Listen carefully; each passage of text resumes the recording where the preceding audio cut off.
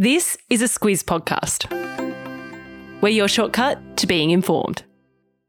This week's podcast is brought to you by BHP. Copper is a big deal in the energy transition because it's used to make electric vehicles, wind turbines and solar panels. When it comes to producing copper responsibly, it's happening now at BHP. Good morning, I'm Alice Dempster. And I'm Claire Kimball. It's Friday the 15th of December. In your Squiz today, Kathleen Folbigg's name is cleared, a high-profile presenter fronts a high-profile case, powering up in far North Queensland, and mega meatball madness. This is your Squiz today. Claire, Kathleen Folbigg is someone we talked a bit about mid-year when she was released from prison, and yesterday her convictions were quashed. The court found new scientific evidence showed there was reasonable doubt over the charges that she killed her 4 children. That evidence was brought to the fore by an inquiry that wrapped up earlier this year, and it led to Folbigg being released from prison in June after she was pardoned by the New South Wales Attorney General. Folbigg's children, that's Caleb, Patrick, Sarah and Laura, they were all aged between 19 days and 19 months when each of them died suddenly between 1989 and 1999.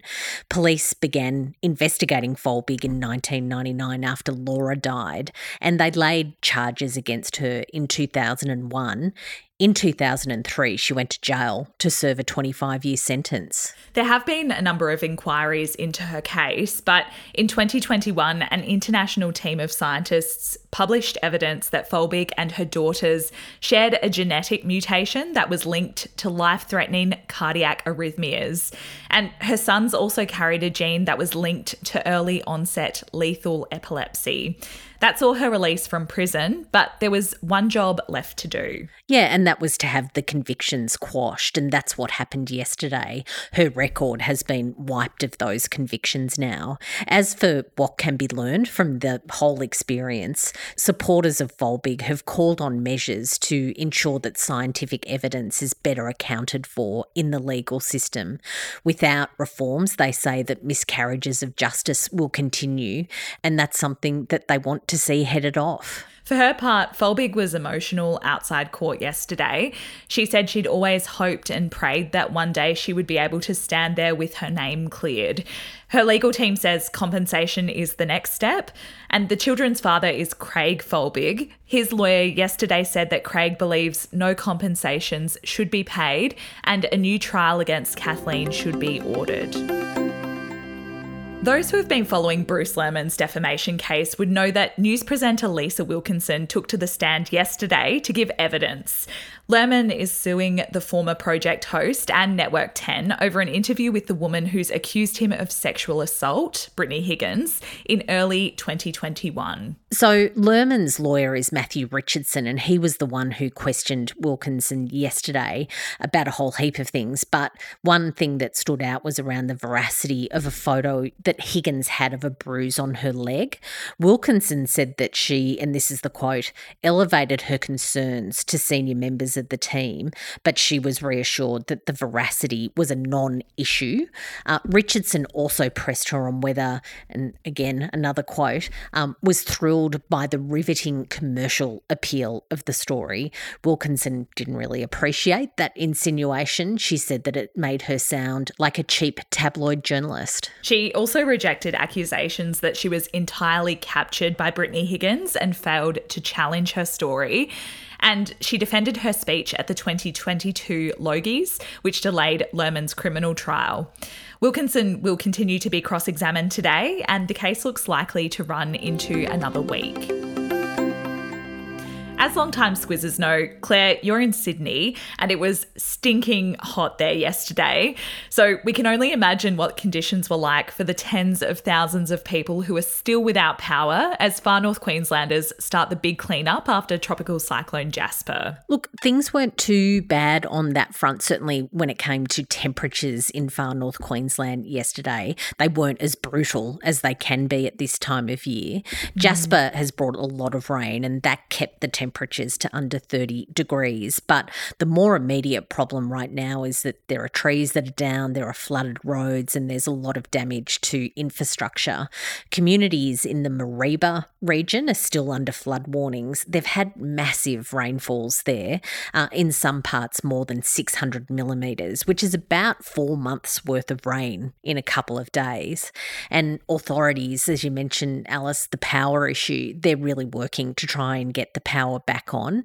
Local politicians, though, say that there's a great deal of relief in the community because things could have been worse. And Claire, like I said, it was hot in Sydney yesterday. Oh, it sure was. In fact, Sydney is sweltering through its hottest start to the summer based on records going back to 1859. So stay cool and keep hydrated, everyone in Sydney. Yeah, and that makes sense. It makes the complaining a little bit less onerous if it's a record-breaking start.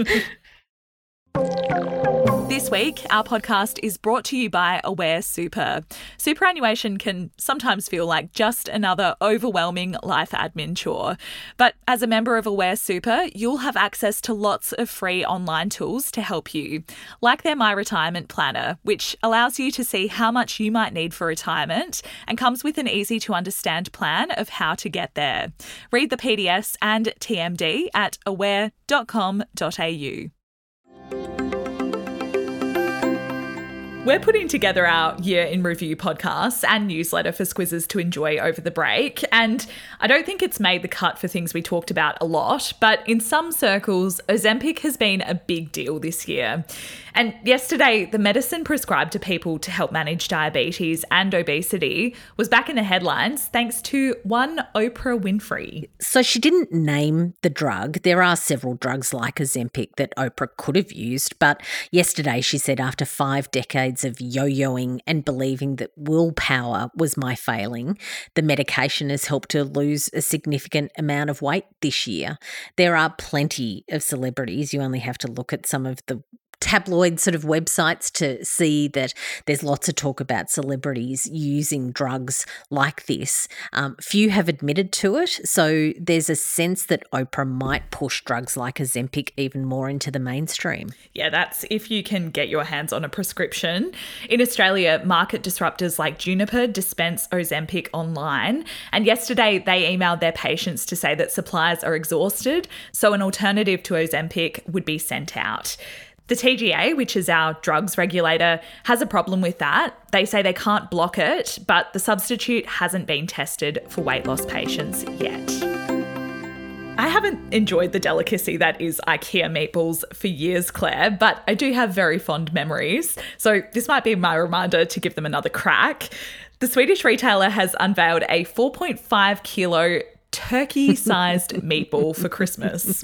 And look, it really has to be seen to be believed. It's about as good looking as you would imagine when it comes to a 4.5 kilogram meatball. It's described in articles online as a giant orb. That's definitely what it looks like. The meatball is plenty big enough to share. Ikea reckons that it feeds up to 25 people. But I'm sorry to say, Alice, you can't get one in Australia. There are only 30 of these meatballs. They're on offer via an Instagram competition, which is only running in the United Kingdom. Very sad for me, but I don't know if I'd have enough dedication to prep the extra amount of side dishes you'd need to balance that one out anyway. So I'll just stick to the regular ones this year, I guess, Claire. Yeah, exactly. Go back to Ikea and refresh your memory on the regular ones. That's good enough. And Claire, I think you've got something a little bit more achievable for Friday Lights today. Yeah, so look, you and I have the great pleasure of working with a wonderful woman named Gillian Bradford, and what she has recommended this week for us is a salad dressing.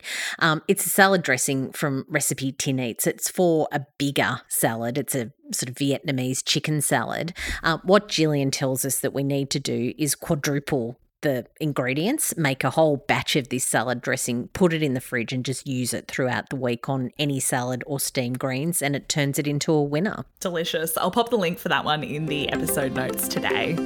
And Squiz the Day, Claire, what have you got your eye on? Alice, a couple of things. One, I'm going to see you in person, which is very exciting. You're coming to hot old Sydney from Adelaide. And the reason you're doing that is it's a Squiz Christmas party. So that's pretty exciting. Just to give us a bit of a plug, I'm looking forward to a drink with everyone a bit later today. Yeah, it'll be so nice to see everyone. And Claire, the other thing is that you and Kate will be back with the weekly wrap tomorrow. Yeah, there's lots going on in the news. So lots for us to wrap up for the week as we get to the close of the year. That's it for us today. We hope you have a great weekend and we'll be back with you on Monday.